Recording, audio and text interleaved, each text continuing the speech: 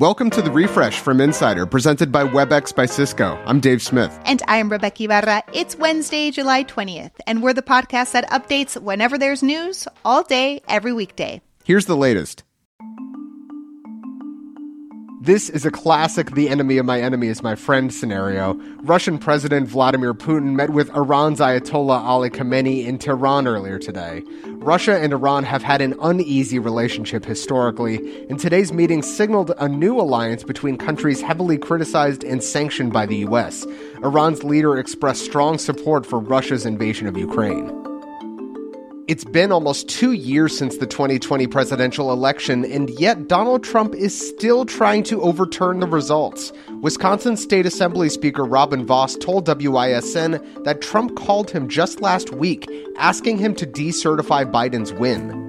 He would like us to do something different in Wisconsin. I explained that it's not allowed under the Constitution. The call may have been prompted by a recent ruling from the Wisconsin Supreme Court that drop boxes for absentee ballots used during the pandemic won't be allowed going forward. The CDC still isn't giving up on COVID anti-vaxxers. Director Rochelle Walensky has endorsed the new FDA-approved Novavax, which is being marketed as a more traditional vaccine. The hope is that this will finally convince the 30 million or so Americans who refuse to get the quickly produced Moderna and Pfizer shots. Novavax is 90% effective in preventing COVID, and the two-shot regimen will be available in just a few weeks. Netflix lost about 970,000 paying users, but the company is considering it a huge win, considering it expected to lose 2 million of them. Its stock jumped more than 6% in early morning trading. Founder Reed Hastings praised hits like Stranger Things and Ozark and was excited about the company's future. Streaming is working everywhere. Everyone is pouring in.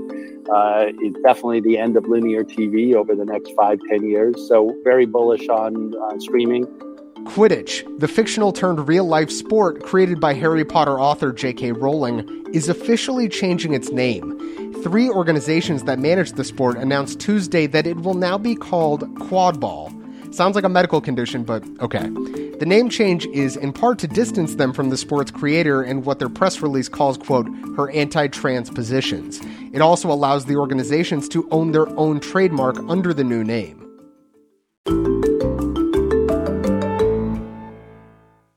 Today and every day, we're updating the Refresh from Insider as news happens, so check back whenever you want to know the latest.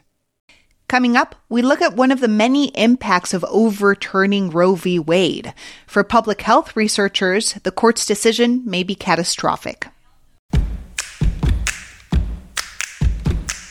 The changing world of hybrid work offers new possibilities.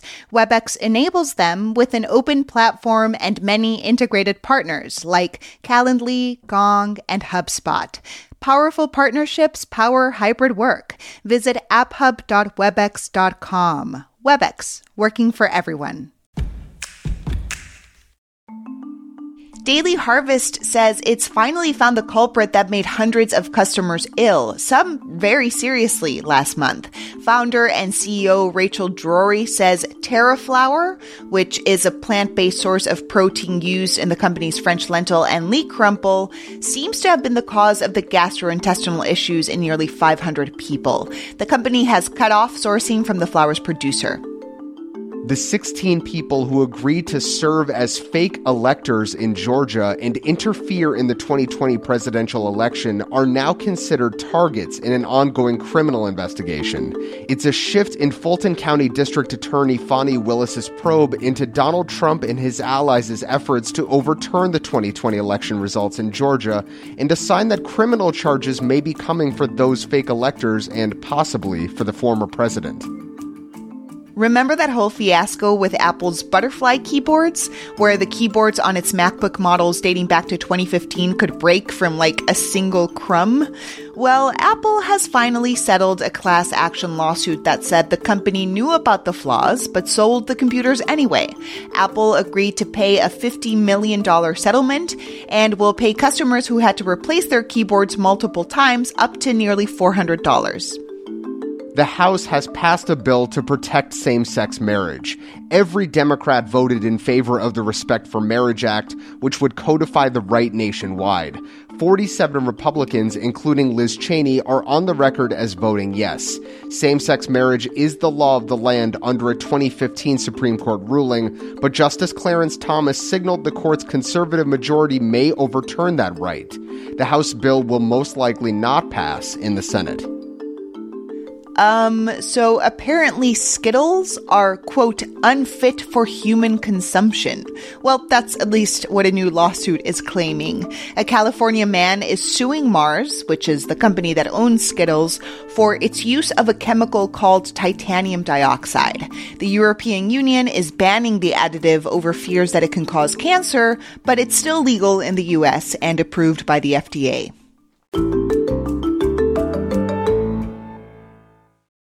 Nearly a month since the Supreme Court struck down the right to an abortion as the law of the land, we're seeing a more complex state-by-state picture of who's able to get an abortion. For public health researchers, the impacts of the court's decision may be catastrophic. Adam Rogers covers science and technology for Insider, and he recently published an article titled "The Hidden Side Effect of Overturning Roe v. Wade." Adam, thanks for joining us. Thank you. Always a pleasure. In your story, you write that it's not just that abortions will be harder for people to get after the Supreme Court Dobbs decision, but that verifiable data about abortions will be harder to come by. Explain. Well, that's always been a challenge because abortion has been a politically sensitive issue and because there were already states that had extremely restrictive regimes about who could get abortions and when. It was even difficult to know for public health researchers how many abortions were being performed in each state. But to understand that, you have to understand where the people who were getting abortions came from. And that's the sort of information that now, because of increasing criminalization in states and because of the Dobbs decision, people are going to be more reluctant to perhaps give to an abortion provider. And abortion providers may become more reluctant to ask for because it's not something they need to give care and they don't want to get subpoenaed. They want to protect their own clinics and they want to protect their patients. And that's just an example of how many abortions are being done and where and for whom. That doesn't even take into account the really well understood but profound potential public health and socioeconomic implications of restricting and criminalizing abortion that people have seen in other countries, that people saw before Roe v. Wade in the United States, and are now hoping to track in the United States, but are concerned that they're not going to be able to because of the consequences of the Dobbs decision. So why is this data, though, who, where, how, important for scientists? Most of the ways that we talk about abortion in the United States are as a political conversation, and that's out of necessity. Yeah. But to try to understand individual rights, the liberties of people who want to have abortions, how they fit into the way the Constitution understands privacy. But that's not the only way to think about abortion. Abortion is medical care. It has public health consequences, and there's an understanding that, for example, people who want to get an abortion but are denied it and then have the baby tend to have really rough socioeconomic outcomes. Yeah. That states that have restrictive abortion policies have higher maternal mortality rates. And that has a differential impact on people of color, on poor people, the folks who can't access care. What's interesting about this is that you write that the Supreme Court justices were actually presented with very good data and they chose to ignore it. So not in the decision, but when the oral arguments were being done in front of the court, one of the attorneys who presented a lot of this data. It had socioeconomic numbers, maternal mortality numbers, the kind of stuff that goes wrong when you criminalize abortion.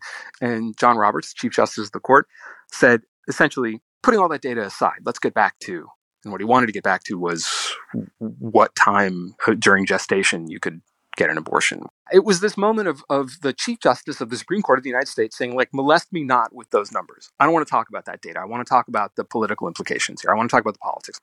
And so it was head-snapping for the public health researchers, for scientists watching that, for a Supreme Court justice to say, I don't want to talk about that data. I'm not going to use that to make the decision. They sort of look at that and go, well, what am I supposed to do? What am I doing here? What's the point of me if you're not going to use this to make this policy? What are we doing? Because otherwise, at the most reductionist level, that is taking religious arguments to make policy, because it's the religious arguments that are being used to kind of decide when that collection of cells becomes a person. That's a very hard problem to solve. It's a hard problem to solve for philosophers. It's a hard problem to solve for scientists, but it's how policy is getting made. So going back to that somewhat cynical, I guess, idea that comes up in your piece, why bother with more research in this area, pointing again to the fact that Justice John Roberts acknowledged ignoring abortion data when deciding the Dobbs case. Do you have an answer for your own question? Why are researchers still bothering to gather this data? Yeah, one of my answers comes from one of the researchers I talked to who's been doing this for decades, who sort of said, this is the way you're supposed to make decisions. We make decisions based on data and doing research and analysis. And so that's a little bit of naivete, I suppose, in thinking that, like, how else are you going to do it? This is what there is. And there will be differences state by state.